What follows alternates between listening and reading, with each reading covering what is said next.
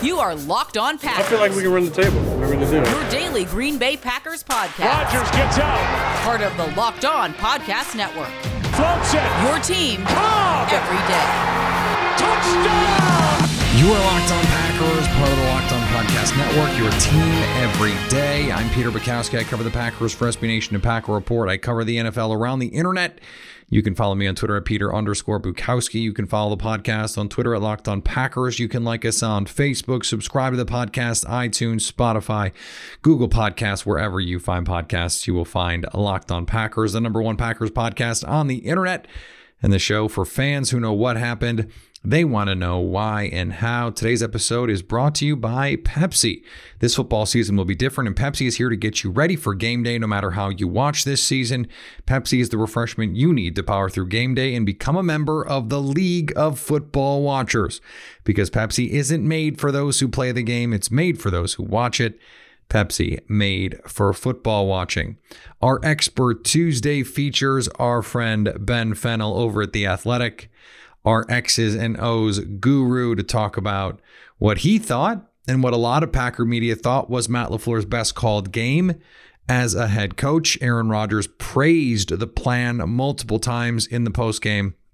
So we're going to talk about that, about their evolution this season, and some of the things that he liked about the defense as well, which obviously is just as important. We know what this offense is capable of, but to get the defense clicking is something that this team really needs. Two big pieces of news that we're going to get to before that.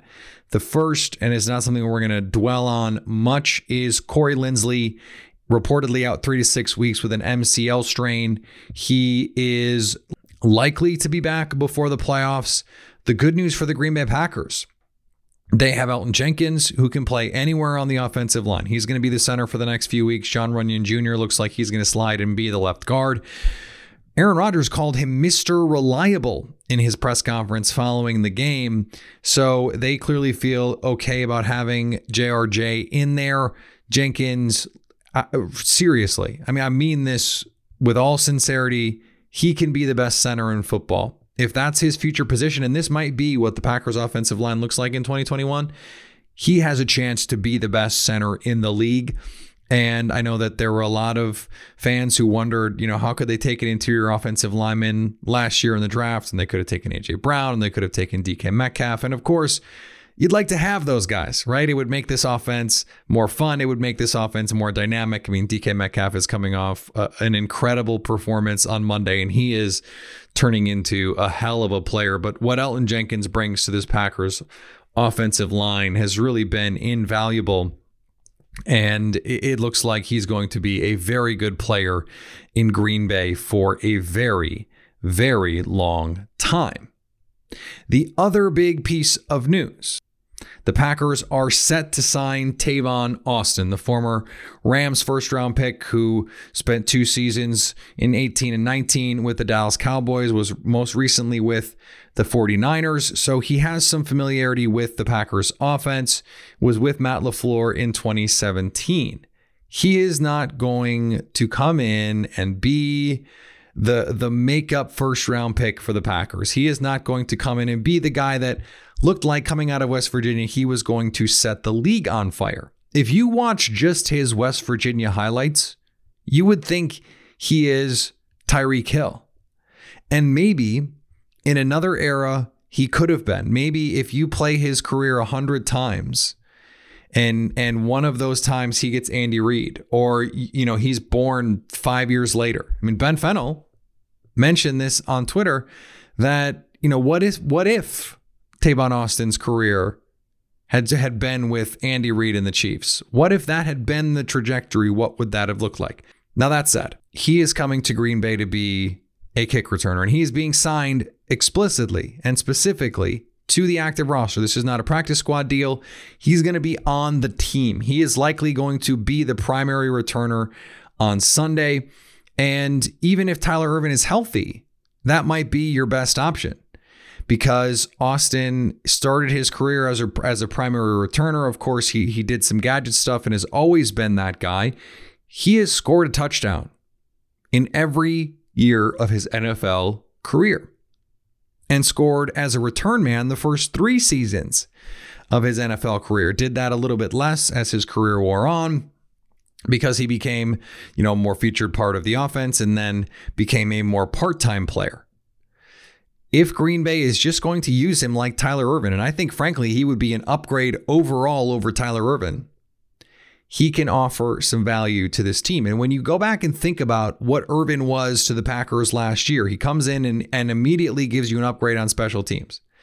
The Packers saw what Darius Shepard did for them in Indianapolis and thought, this is not good enough. You need to go out and you need to get somebody who's going to play these roles with a little bit more dynamic ability, who's going to play these roles with a little bit more confidence-inducing productivity, and someone who can give you, a 30-yard return if you need it, or can break one and give you that game-changing play. And more than that, you think about how the Packers used Tyler Ervin against the Seahawks. And it was a gadget run here. It was a jet sweep there. It was an end around here. They can do that kind of stuff with Tavon Austin. That's the kind of stuff the last few years Tavon Austin has specialized in. He can still flat out motor. You're talking about a guy with 4.3 speed, legit, real, dirty, nasty, filthy speed. He can still be that guy. So for the Packers, you get a Tyler Ervin backup, someone who, if Ervin can't stay healthy, and even if he can come in and give you some gadget snaps, can give you some jet sweep snaps, even if he's just the motion man. And then you have the return ability. All of that can bring some marginal value to the Packers. This is something we've talked about on this show over and over and over. Turn this roster over on the margins. Even if you're not going to get the Will Fuller, you have a chance to make this team better by adding Tavon Austin. He's better than Darius Shepard. It's a no-brainer. He's better than Darius Shepard. Not even close. Now, speaking of Will Fuller, I don't want to spend a ton of time on this, but it's worth mentioning. Will Fuller is being suspended for 6 games for violating the substance policy for performance enhancers in the NFL. The Packers did not know this, presumably, when they decided not to trade for him. That said, it is illustrative of what the Packers were thinking when they decided not to pull the trigger on the Will Fuller deal. If you can get a contract done, you can give up a 2nd-round pick for Will Fuller, because if he misses 6 games for a PED suspension, or he misses 4 games with an ankle injury, and by the way, Will Fuller always misses games, I don't think it's a coincidence that he has his healthiest season as a pro and then gets popped for PEDs, okay? But that part of it aside, if you are getting that guy with some security, and okay, Will Fuller is part of your franchise for the next 4 years, then an injury or a suspension is not going to hurt you. But if you give up, forget a 2nd-round pick, if you give up a 3rd-round pick for Will Fuller, and he plays 2 games for you, 3 games for you, and then gets suspended, you don't even get him for the playoffs, which is what you really wanted him for, think of how embarrassing that is. And then you lose him for nothing. This is what the Packers had in mind. And by the way, they still have the chance. Kenny Stills has cleared waivers. They could still sign Kenny Stills. Maybe by the time this podcast comes out, they've already done it. Because if you look around the league and you go, well, where can he find a contender who can also give him a prominent role in the offense? Hey, Green Bay and Seattle really are the big options. And maybe you look at that Seattle team and you say, okay, well, they don't just have one really good receiver like Green Bay. They have 2. Tyler Lockett is better than Allen Lazard, and no one is a bigger Lazard fan than I am. So to me, the move for Stills is to come to Green Bay. If the Packers can get Tavon Austin and Kenny Stills for basically free, that might be better anyway than bringing in Will Fuller almost irrespective of price, but certainly at that second or third round cost. Before we get to Ben, let's talk about our friends at Pepsi. Thanks to a lack of natural athleticism or commitment or overbearing sports parents, fewer than 1% of 1% of 1% of people will ever play professional football. But instead of entering the NFL, they've joined another league, the League of Football Watchers. This football season will be different, and Pepsi is here to get you ready for game day no matter how you watch this season. Pepsi is the refreshment you need to power through any game day, because Pepsi isn't made for those who play the game. It's made for those who watch it. Pepsi, made for football watching.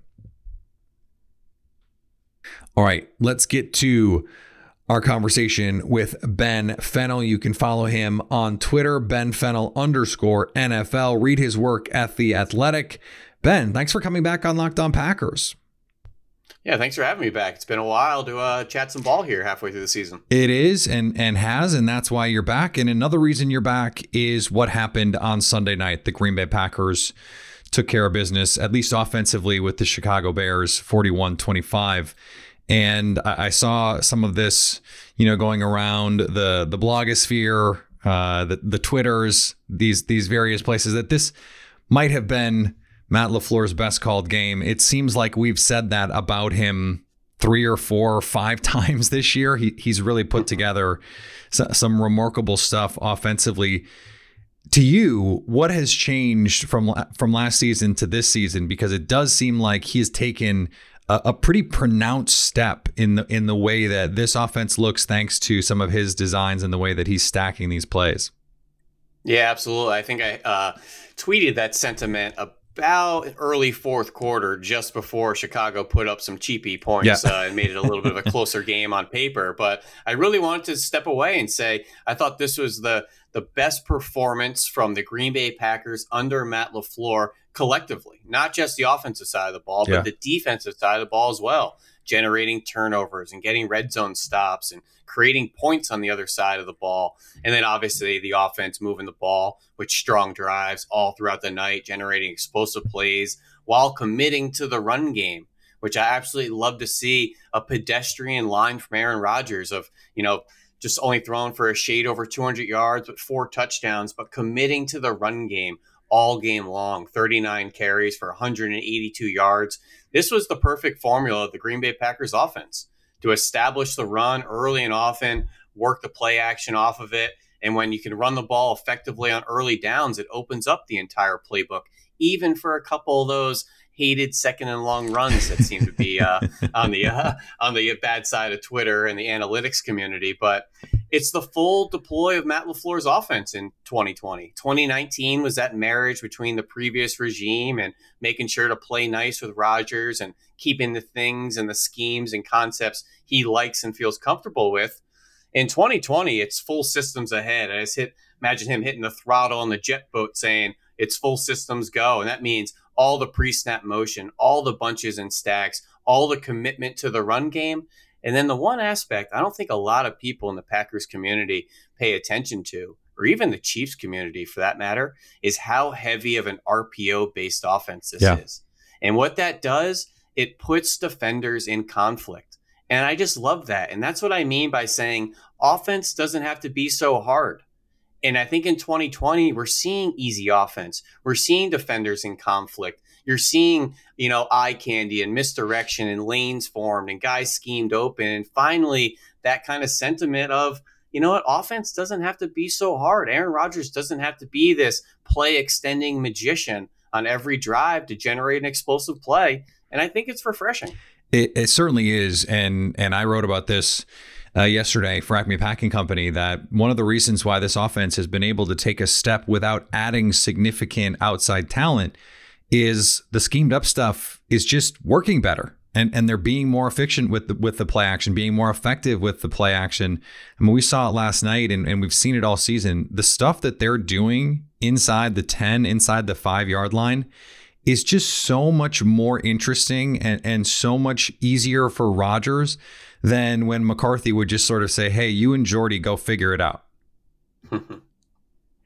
Yeah, absolutely. And I think I love the versatility of the offense, obviously the diverse personnel groupings.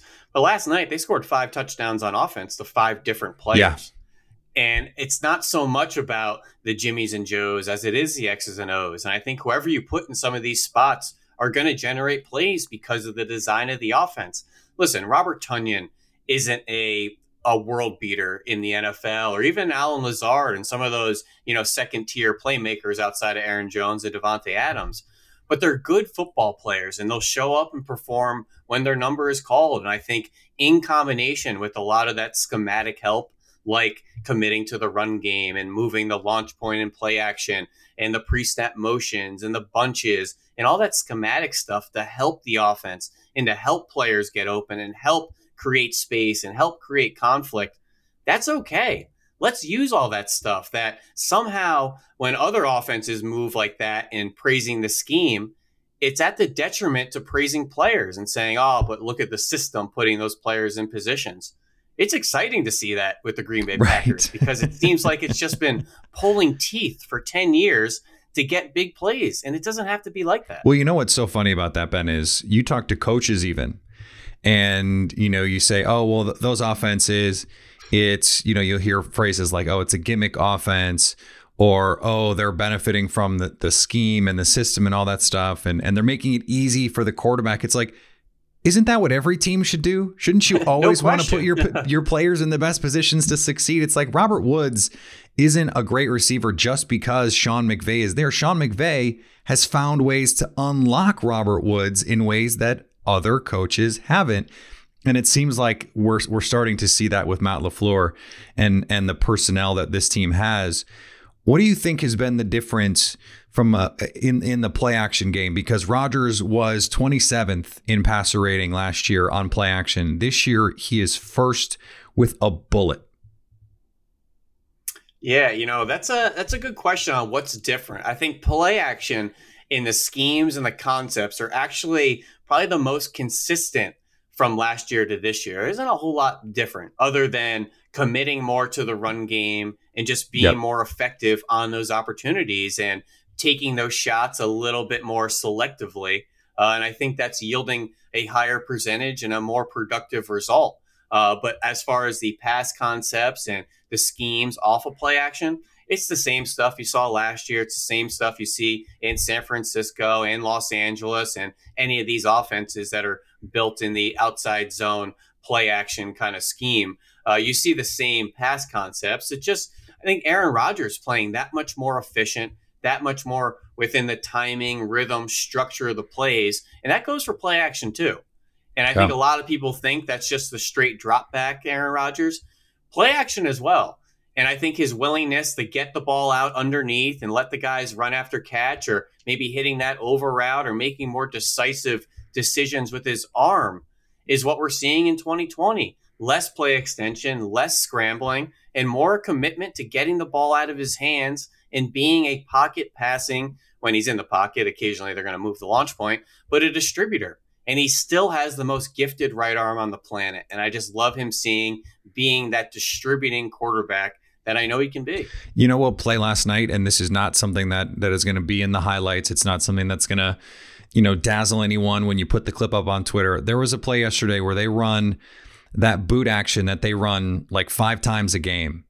And he checked the backside. They have a little in-breaker on the backside. He checked it. He knew he had Tonyan right there for a couple yards. Knew it wasn't a big play. Checked the backside. It's not there. Rather than wait and wait and wait, once he checked, dump the ball off. It's 5 yards, and you play for the next down. I think we've just been seeing more willingness for him to go through his progressions faster and solve issues with his arm and not his legs. And as you get older and more experienced in the NFL, you don't hold the ball longer. And I think that's the philosophical conflict of Aaron Rodgers from 33, 34, 35 years old, as he's getting older, coming off of a pretty serious knee injury. Those types of players don't hang on to the ball longer and longer. And any of these quarterbacks that had success late in their career, whether it's Breeze or Brady or Peyton or Kurt Warner or whoever, they all play from the pocket. And they win with experience, and they win with their minds, and they slice and dice with their arms because they know no defense can cover everything. There's a vulnerability, and I'm going to find it. And I think Aaron Rodgers is just so much more willing to play within structure and, trust the offense and trust these players around him. Yeah, he complements the plan every week, it seems. And it seems like he and Matt LaFleur are really in sync in ways that, you watch that Chiefs game, we know that Reed and Mahomes are in sync, but someone like Tom Brady, who you mentioned, he is holding the ball longer this year, and it's hurt that offense. It's hurt him. No question. And he just doesn't look comfortable doing it because he doesn't want to take shots. I want to switch gears defensively because this has been part of the discussion all year. It seems like it's been part of the discussion for all of Aaron Rodgers' career here. What did you see last night defensively that you liked early on, before, the 15 points in the fourth quarter? Because I agree with you. I think the defense played outside of that Montgomery run, played pretty well for 3 quarters yesterday. Yeah, absolutely. And that's the nature of Mike Pettine's defense. You want to prevent the big plays over the top and be opportunistic. And I think last night, that's what they did. They had the one big run early on because they were misaligned, but they ended up getting, a couple red zone stops, a couple of those interceptions, 2 by Darnell Savage, the sack fumble touchdown. You see the opportunistic defense preventing the big plays, buckling down in the red zone, and that's the formula. And I know a lot of Packers fans don't always agree with that formula and, maybe allowing the underneath stuff to be completed and try to rally and tackle. This is a fan base and a defense that came from the Dom Capers era where we had routinely coverage busts and confusion and big plays over the top. True. We're not seeing that from Mike Pettin. Teams may dink and dunk us down the field, but it's a slow bleed down the field. And I think that formula will generally yield enough results to win ball games. And last night you generated the turnovers, you prevented the big plays, you got some points. Offense was obviously, lighting up the scoreboard. It's just refreshing to see, and to see them lose 4 games last year anytime the opponent scored 25. Seems like this Packers team in 2020 can win the shootouts and win these 30 and 40 point games that seemingly the Chiefs have every week. And occasionally the Chiefs defense has some issues. Nobody cares when they allow 35 points because they put up 45 and 50. And I kind of allude a little bit more towards that style of saying, you know what? The defense is going to light up give up some plays, light up the scoreboard on the other side, and I don't think anybody thinks twice about it. Yeah, this has become sort of the drumbeat of a lot of Packer fans and Packer media people, myself included, that the best run defense, such that that's a problem for Green Bay, can be that the Packers score enough points that other teams just can't commit to the run.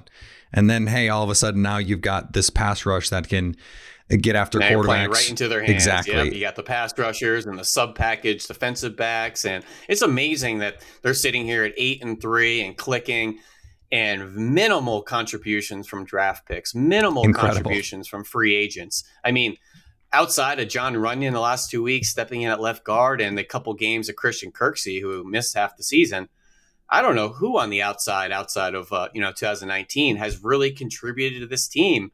Maybe Tyler Ervin and his jet motions, but Pete, that type of role, that jet motion role, can have anybody do that. It's really a fixture of scheme and a schematic element than a imposing personal player element. It does seem like Matt LaFleur, though, without Ervin, decided, I don't know if we have the right guy for this, because it seemed like they went away from it. And then the last 2 weeks with Ervin out, they just said, you know what?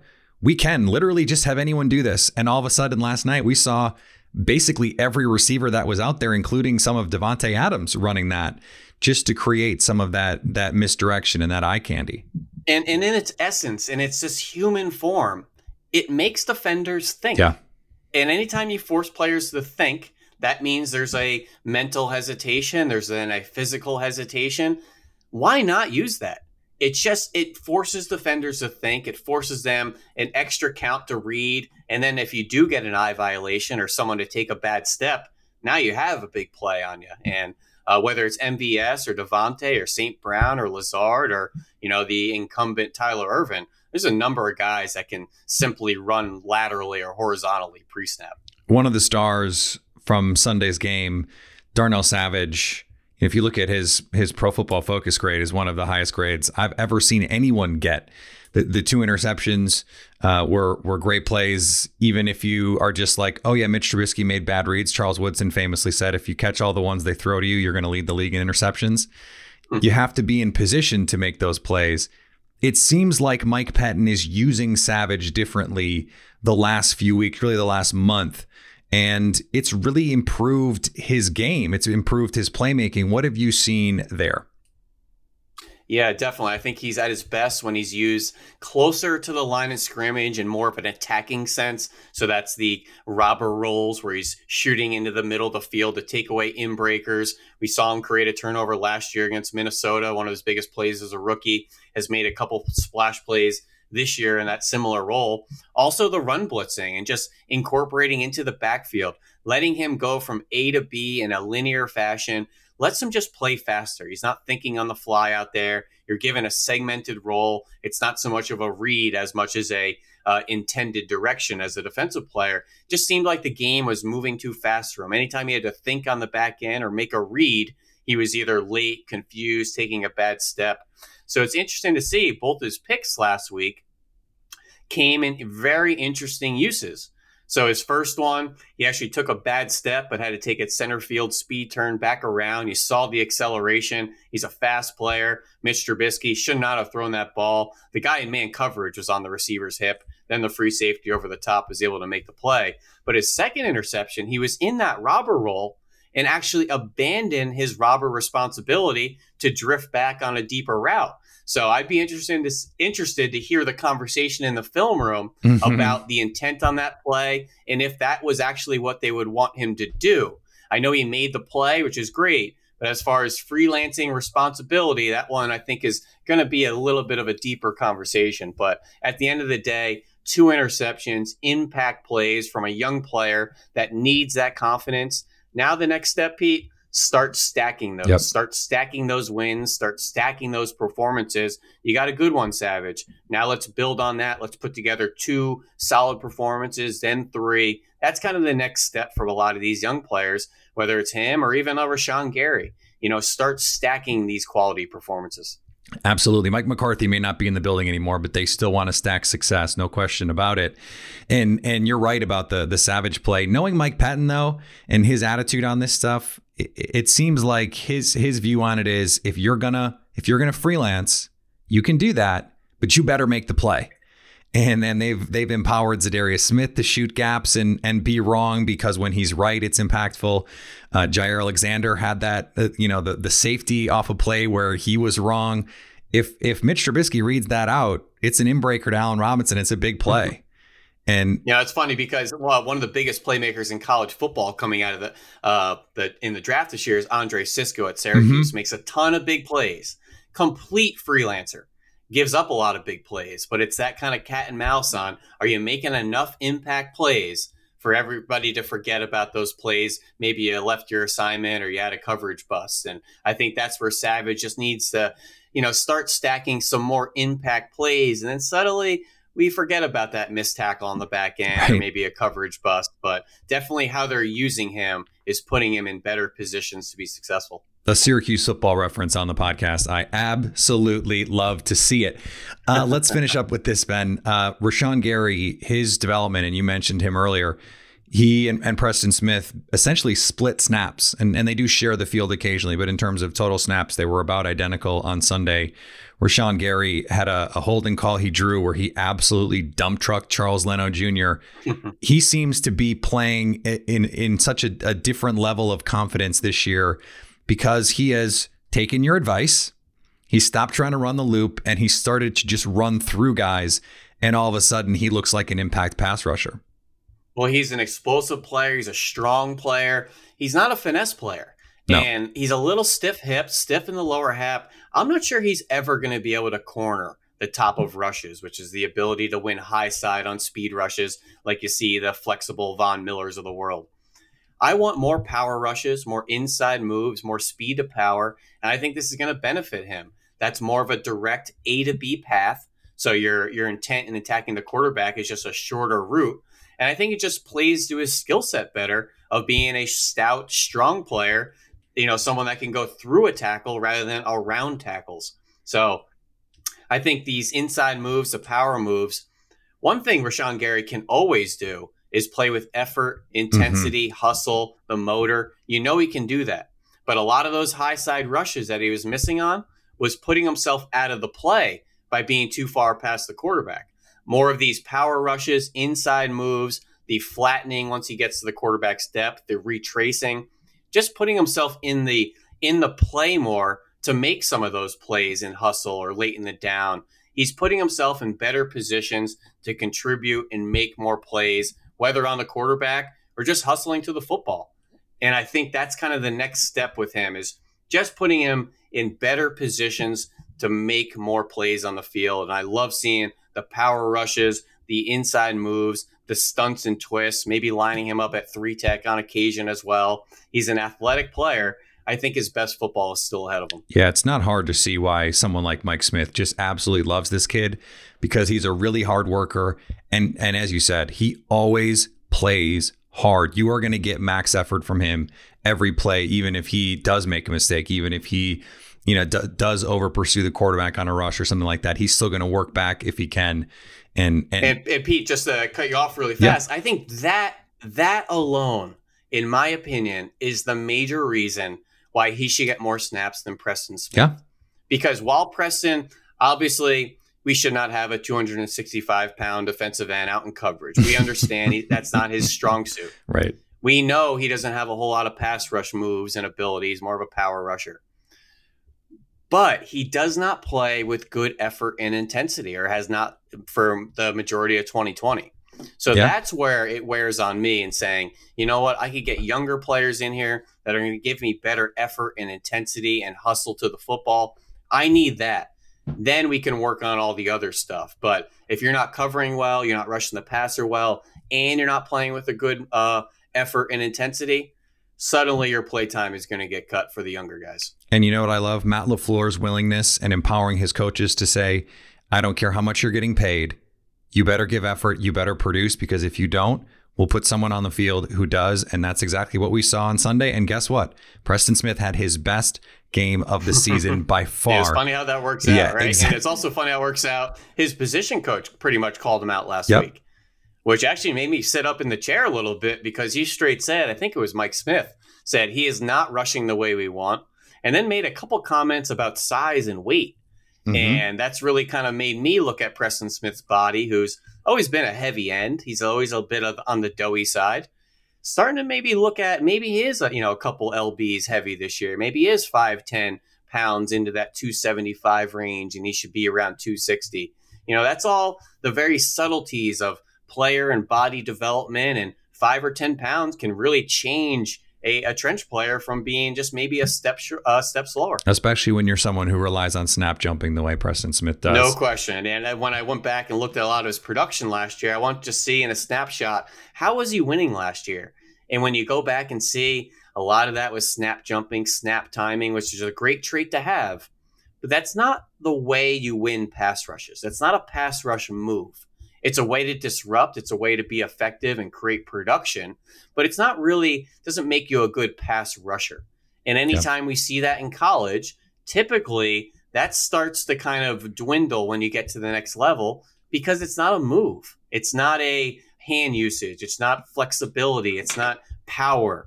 All that stuff where you need to beat another player in hand-to-hand combat. It's really more of that first step and just timing and jumping the snap, which is great to have. But it's not something that should be relied upon in producing quarterback pressure on a down-to-down basis. Absolutely, Ben. Always appreciate your insight. I could do another hour with you, and we'll have to get you back on, especially because looks like we're gonna get playoff football in Green Bay. Well, I certainly hope so. It's been a long 2020. They're 8-3, sitting pretty first place in the NFC North. I'm hoping we're going to have a couple extra games in January. Sounds good, Ben. We'll talk soon. Take care, Pete. All right. I want to thank Ben again for joining the program. Always great to talk to him. One of the best football minds doing this in the media. He understands the X's and O's, and I think he does a great job of breaking them down in a way that makes it understandable for the audience. Before we finish up, let's talk about our friends at Built Go. Built Go is a healthy replacement for your energy drink, but the energy is not fake. It's lasting and natural. When you get to that 2 o'clock, that 3 o'clock plateau, let Built Go help you break through your wall. It might be a mental wall. It might be a physical wall. Built Go can help you get there with a 1.5 ounce energy pack to power you through the rest of your day. Put it in your briefcase for your most focused presentation ever. Put it in your golf bag to power through the back nine, or put it in your pocket just to get you through the day. It's like a 5-hour energy without the same crash feeling. Plus, it's natural, so it's better for your body. Visit BuiltGo.com and use the promo code LOCKED to get 20% off your next order. That's promo code LOCKED for 20% off at BuiltGo.com. All right, we're going to be back tomorrow. How you doing? Crossover Thursday. Packers, Eagles on Sunday. Packers better than a touchdown favorite in a game that everyone is going to be picking them to win. The Eagles looked absolutely dreadful on Monday night against the Seahawks. Carson Wentz, Jalen Hurts. We'll see what the situation is as we go through the week. It turns out Jalen Hurts did not play nearly as much as the Philly made it seem like he would. But who knows what can happen between now and then. Follow me on Twitter, Peter_Bukowski. Follow the podcast on Twitter, Locked On Packers. Like us on Facebook. Subscribe to the podcast, iTunes, Spotify, Google Podcasts.